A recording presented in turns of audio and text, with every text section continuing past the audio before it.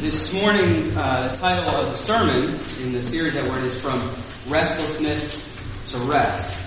And that's interesting because I can promise you that since I've been here in Connecticut, I haven't had a more restless week. I can't even figure out how to turn the microphone. There we go. Have not had a more restless week. So, no one, at least there's one person here this morning that really needs to hear this sermon, is basically what I'm trying to say. So for all of our sake, let's pray. Lord, we come to you this morning and we thank you for the light of the gospel that dispels our darkness. Lord, as we so often fumble around trying to make a life for ourselves, fumbling around in the dark, Lord, you shine your light on us, and you dispel that, and you give us rest. So, Lord, this morning I pray that that's what you would do, that as we look at your word, as we come to understand what it means to know you and be devoted to you, that in that we will find rest. We pray this in Jesus' name. Amen. So, tomorrow is April and I's anniversary. And I think it's 14 years. I was trying to figure that out this morning before I got up here and said it. But she's not here this morning because she broke her ankle, so she probably won't listen to this anyway. But we have a Christmas tradition in our house that maybe some of you have in your house, or maybe growing up you had this tradition. And that is we would pick a day to decorate our tree and decorate our house and get real excited about it and have visions of Christmas music and eggnog and merriment. And then we would proceed to get in some gigantic fight about how we were going to decorate the tree, or who was going to put the lights up, or something like this, without fail. It even happened this year. After Thanksgiving, we were going to cut down our first Christmas tree, because in Florida you just go to Home Depot in your flip-flops and pick one up. So we were going to go, and on the way there, I don't know if it was what kind of tree we were going to get, who was going to cut it down, what color lights we were going to put on it. I mean, something happened. And then, of course, all of the restlessness from the holidays got unleashed into this one particular argument. And I think, how often is that true of the lives that we lead? We have these things that are intended, or that we think will bring us joy, will bring us hope, will bring us peace or rest. And they actually have the effect of producing restlessness. We have these things that we think are going to make us happy. We think that they're going to fulfill us. And in the end, that it's the opposite result that actually happens. And when it's decorating a Christmas tree or putting lights on the house or whatever, it's something that we can laugh about. But when it's something more serious than that, when we're trying to pursue a job that we really think will make us happy, and that doesn't work out, or when there's a relationship that we're really counting on to bring us peace and joy, and that doesn't work out, or when I think if I can just get my kids to behave a certain way and that doesn't work out, then the stakes are a little bit higher. And the rest that I seek in accomplishing these things just stirs up again more and more restlessness. And I think this is because we all have this, I'll call it religious impulse, that seeks to make meaning out of life. We all have this impulse to take the things of the world and work with them in such a way that we would prove ourselves, or that we would validate ourselves, or that we would find some sort of ultimate satisfaction in these things. That impulse is inside all of us. And the scary part is, generally, these aren't immoral things. These aren't things that are easily identified as evil or wrong. They're things like decorating a Christmas tree, which appear to be good and happy, until all of a sudden they become our hope for peace, and they fall apart. And I think this is exactly what the Apostle Paul is confronting in the church in Corinth. That there is all of this, in terms of the series that we're in now, false light, false hope, false promise. In fact, if we look at verse 14 in our text this morning, Paul says, "No wonder, for even Satan disguises himself as an angel of light. So it is no surprise if his servants also disguise themselves as servants of righteousness. Their end will correspond to their deeds." We have here is Paul planted this church in Corinth with the seeds of the gospel in all of its power and simplicity. In chapter 4, he says, "What we proclaim is not ourselves, but Jesus Christ as Lord, with ourselves your servants for Jesus' sake. For God, who said, 'Let light shine out of darkness,' has shone in our hearts to give the light of the knowledge of the glory of God in the face of Jesus Christ. But we have this treasure in jars of clay to show that the surpassing power belongs to God and not to us." This was the foundation of the church that Paul planted. In chapter 2 of our text this morning, he says, "For I feel a divine jealousy for you, since I betrothed you to one husband, to present you as a pure virgin to Christ." And so Paul has a special interest in the flourishing of this church. He planted it with the power and the simplicity of the gospel. And now there's these false apostles, super apostles, as Paul kind of sarcastically calls them, that are coming into the church, and they are offering all kinds of things opposed to what Paul had to say. They were undercutting his teaching. They were undercutting his message of the power and simplicity of the gospel.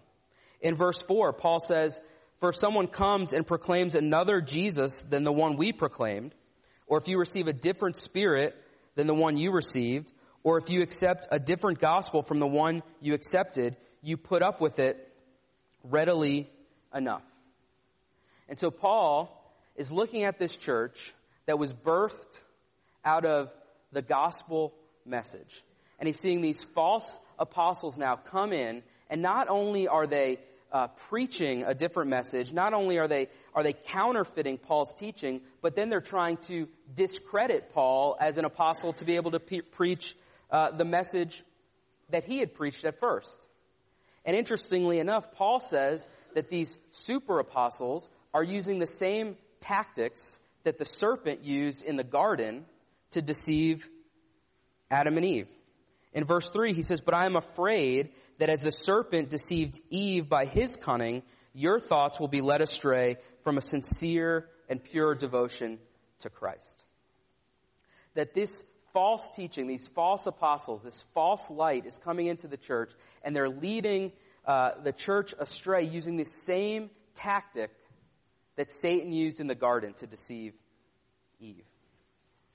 And that tactic is to exactly prey on our religious impulse to make meaning out of life for ourselves, to look to things other than God and his promises for our ultimate security and rest. If you think back to Genesis 3, which we read this morning, I don't think that it was a particularly shiny piece of fruit that got Eve to disobey God. But it was this whisper from the serpent that in the day you eat of it, you will be like God. You will be able to make meaning for yourself. You will be able to create happiness and peace and rest for yourself. That Satan awakened in Eve this unholy desire to secure her own life.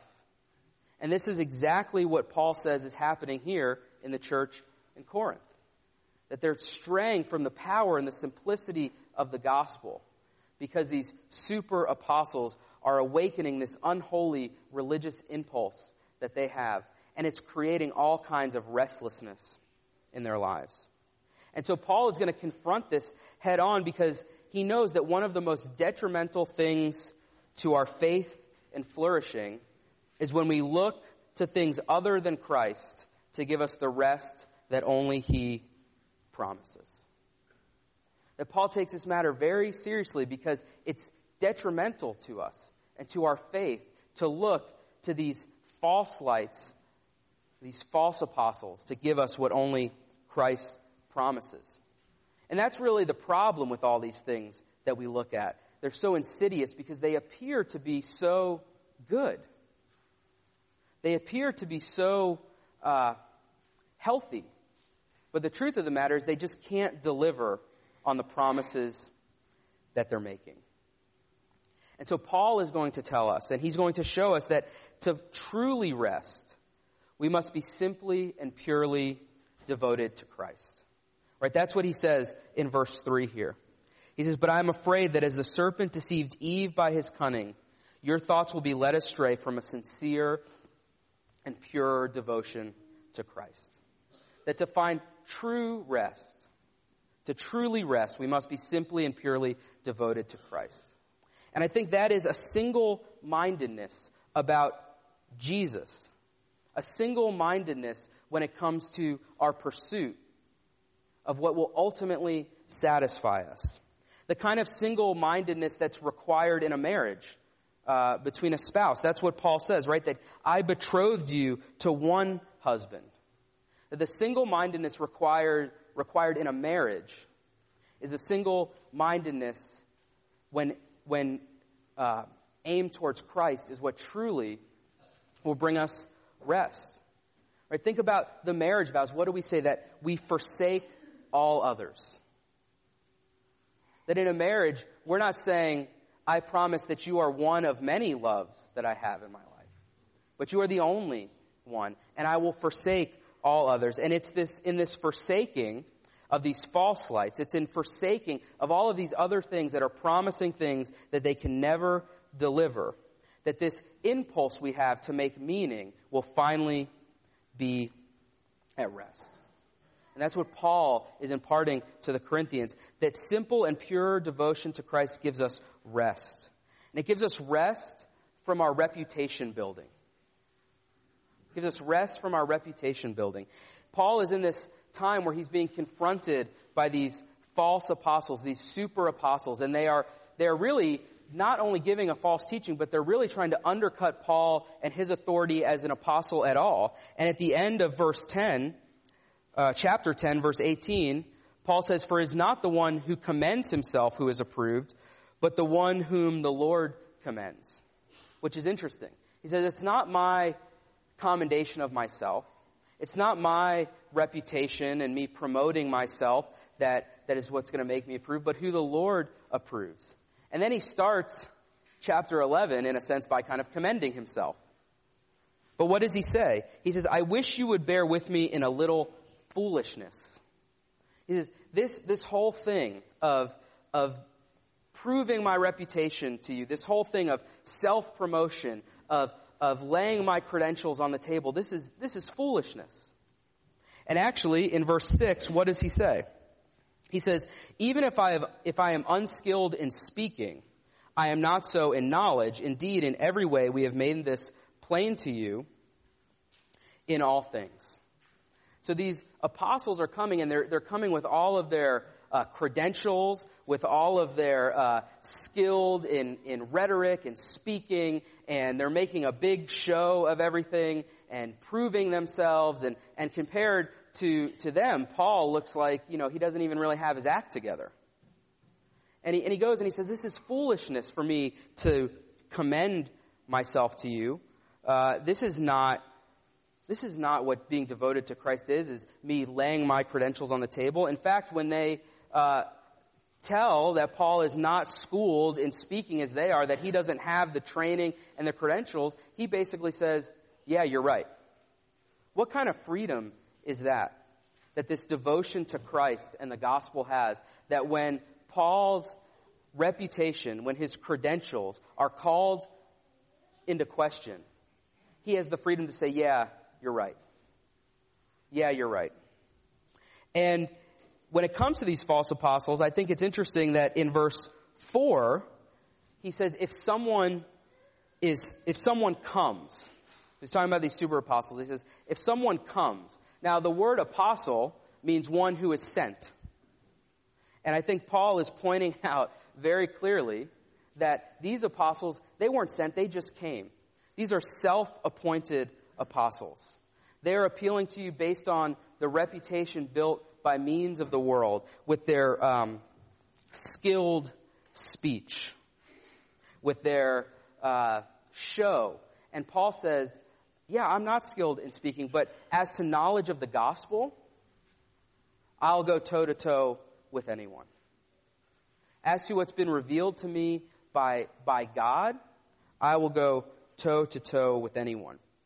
Paul, being devoted to Christ, knows that his authority and standing as an apostle is not built or is not dependent on the reputation that he can build with the means of the world as these super apostles, which is a sarcastic term, by the way, of these super apostles. But it's built and it comes from Jesus Christ and his gospel.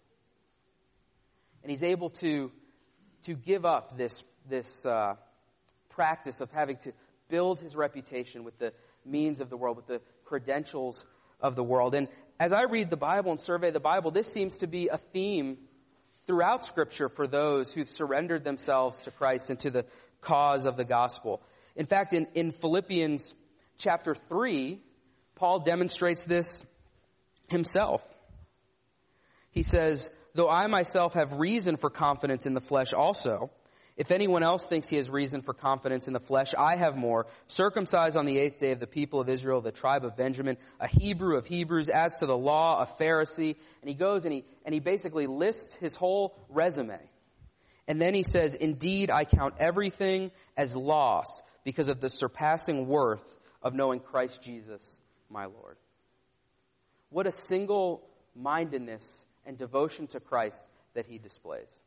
And we know that he could have so easily thrown down that reputation and that resume here in Corinth. And he could have entered into the rat race of these super apostles trying to one-up each other and prove themselves to each other. But he doesn't do that. We see this all through Scripture. Right? We see the example, I think, of the parable of the prodigal son when the son is coming home and it says, the father who's been there waiting for his son lifts up his robe and kind of runs towards his son, embarrassing himself in front of everybody because of this single-mindedness. Right? Moses, his reputation even gets in the way. Right? He murders someone, he stutters all over himself, and none of that seems to matter when it comes to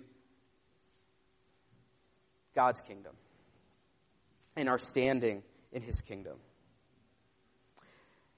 And what kind of freedom would we have if we could engage the world in ways where our reputations weren't at stake? I mean, I think, how would my something as simple as my parenting changed if when I'm with my children, they're not bearing the weight of my reputation as a pastor or a parent or just a good person? That no longer do I parent in a way to try and change their behavior so that my reputation is lifted up and look good. Or how would the way we engaged in our work changed if our reputations weren't at stake? Or the way that we served others, or the ways that we treated our spouses if our reputations weren't at stake. There is a rest that comes from being purely and simply devoted to Jesus. A rest from this rat race and hamster wheel of constantly trying to build our reputations with the means of the world. And Paul, in his confrontation of these false apostles preaching a false gospel disguised as an angel of light, shows us this. That we rest from our reputations, and we also can rest from our scorekeeping. I think that goes hand in hand with this. If you look in verse 7, Paul, and he kind of has a sarcastic tone throughout this passage. Maybe that's why I like it so much. But he says in verse 7, or did I commit a sin in humbling myself so that you may be exalted because I preached the gospel to you free of charge? I robbed other churches by accepting support from them in order to serve you. One of the charges that these super apostles were making against Paul is, how can you trust this guy? He doesn't even charge you for his ministry. You're getting what you pay for. You paid nothing for this message, and it's worth nothing. That's essentially their claim. And these super apostles, and we think like that, right? If something's cheap, it can't possibly be good, right? If I have 2 apps that I'm going to download, and one is 99 cents and one's $2.99, I'm like, well, I'm not going to be a sucker and buy the 99-cent one. I got $3 I can spare. This one's obviously better. And that's the charge that these super apostles are making against Paul, because Paul is ministering to them free of charge. And let's not think that Paul's doing this because he has some sort of conviction that he shouldn't charge these people because of his gospel ministry. Because in 1 Timothy 5, Paul says, those who labor in preaching are worth double honor. He says, those who labor among you in this way, they should be paid. And Paul's coming into Corinth, and he's actually saying, did I commit a sin by humbling myself because I preach the gospel to you free of charge? That Paul is willing to forego what's owed to him for the sake of the gospel. That he's willing to give up and not demand what actually is owed to him. Right? That's when I think of scorekeeping, that's what I think of. I've done this for you, you owe this to me. I've lived my life this way, the universe owes me this, or something like that. But Paul in verse 11, he says, and why do I do this? Because I do not love you? He said, God knows I do. That it's Paul's love for the church as he's devoted to Christ. It's Paul's willingness to forego what's due him for the sake of the gospel. That he's preaching the gospel free of charge, and that these accusations being made against him, he's saying, sure. In fact, I had to rob other churches, and he doesn't mean he literally robbed them. What he's saying is that those who I minister among, those should be the ones who are supporting the ministry so that I can keep doing this. But here, for you, as to not harm the cause of the gospel, as to not put any obstacle in front of you being purely and simply devoted to Christ, I'm going to work here with you free of charge. And rarely is someone willing to give up what they think is owed to them. I mean, rarely.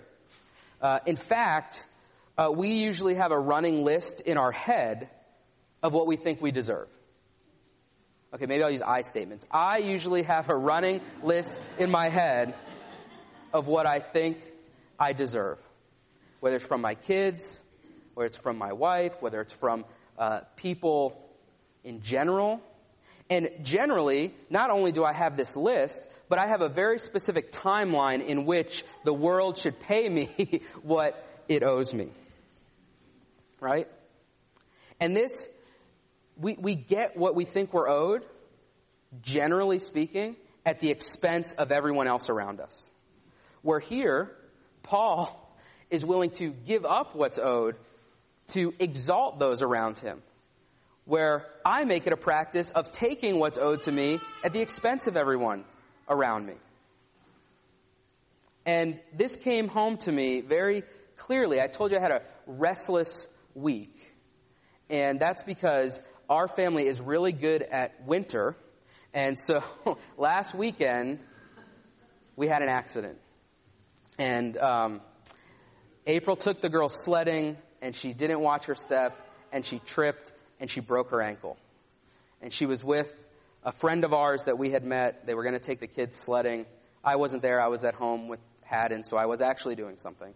And I got a phone call from this friend and said, I think April broke her ankle. She slipped and she thought she broke her ankle. And the first thought that went through my head was, how in the world could this happen at Christmas?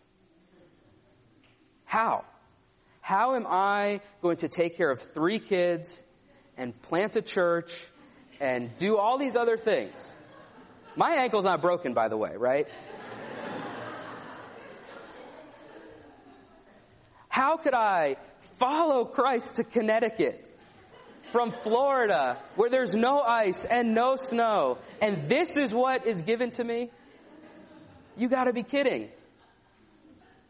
It was unconscious the way that I was demanding what God and the universe owed to me. And then you know what I spent doing this week? Being owed nothing and serving begrudgingly sometimes the other 4 people in my family. But the truth is, as April and I tried to process this, that a broken ankle in the scheme of world events is insignificant, but in our life it's huge, is the person in the family that she was sledding with was this family that we have been building a relationship with and ministering to and praying for.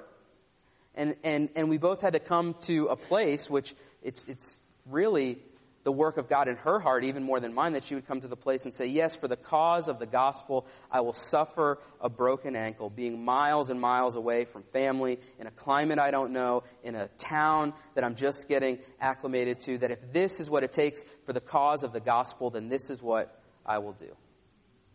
If this is what it takes, forget even for those people out there, if this is what it takes for our family to actually have an Advent season where we're forced to wait and depend on Christ, then this is what we will do. And we think,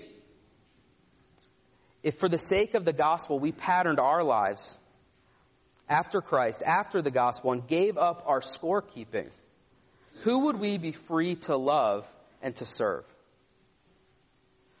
Those who are the hardest to love and serve? Those who could never give us anything in return? Because there's scorekeeping even in ministry work. I did this. I sacrificed, right? I went down that rabbit hole in 30 seconds after getting the news. But if we were purely and simply devoted to Christ, having a single-mindedness towards Him and His kingdom, who would we love? And who would we serve? And what would we risk?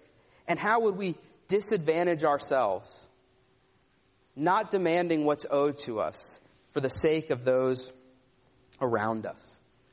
That we can rest from our scorekeeping, and in resting from our scorekeeping, we can rest from our worry about the future. There's a phrase at the end of this section of Scripture here that really stood out to me, and it's verse 15. Paul says, so it's no surprise if his servants, that's Satan's servants, also disguise themselves as servants of righteousness. And righteousness, right?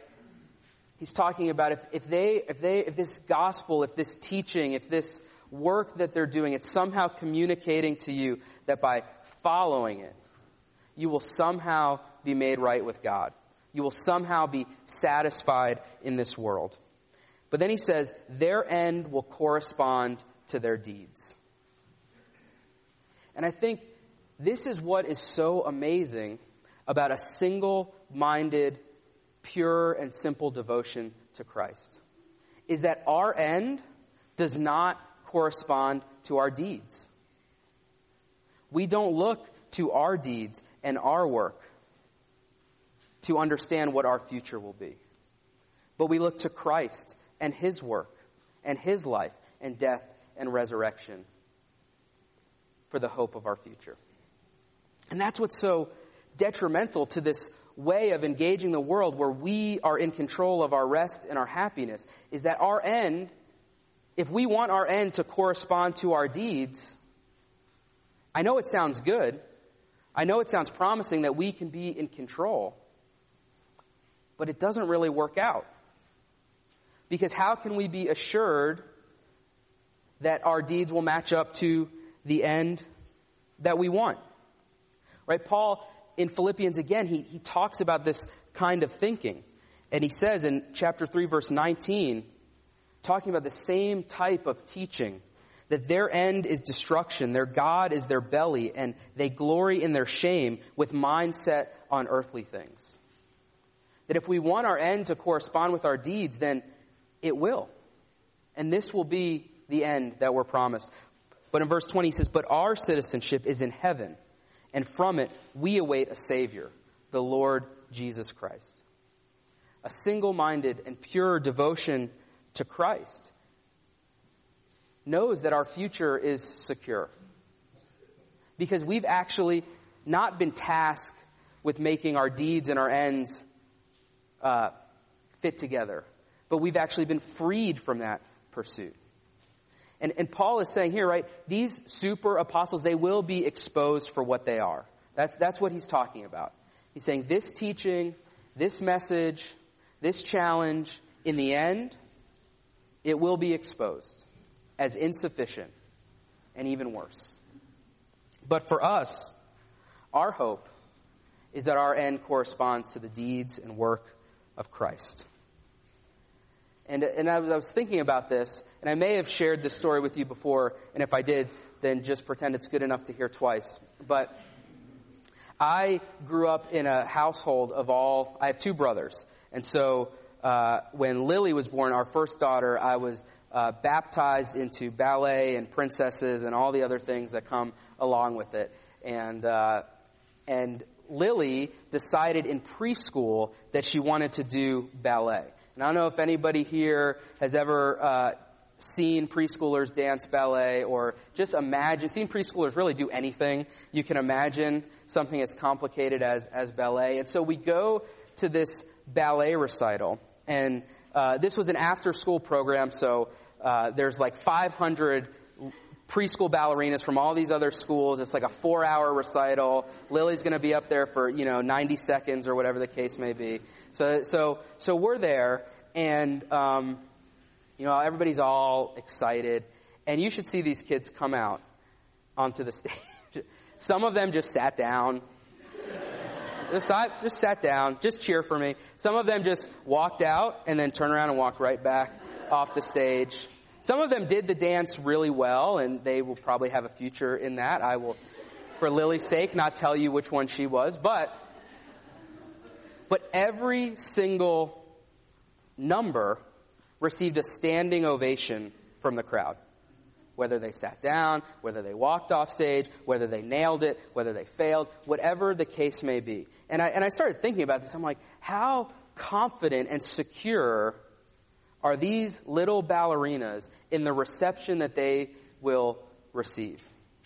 What freedom is there for them to walk on stage and not be scared because of the surety of their acceptance?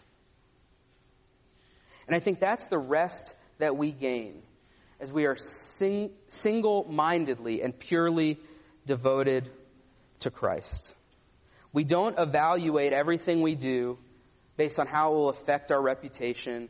We don't try and squeeze all of what's owed to us out of every relationship or job or situation.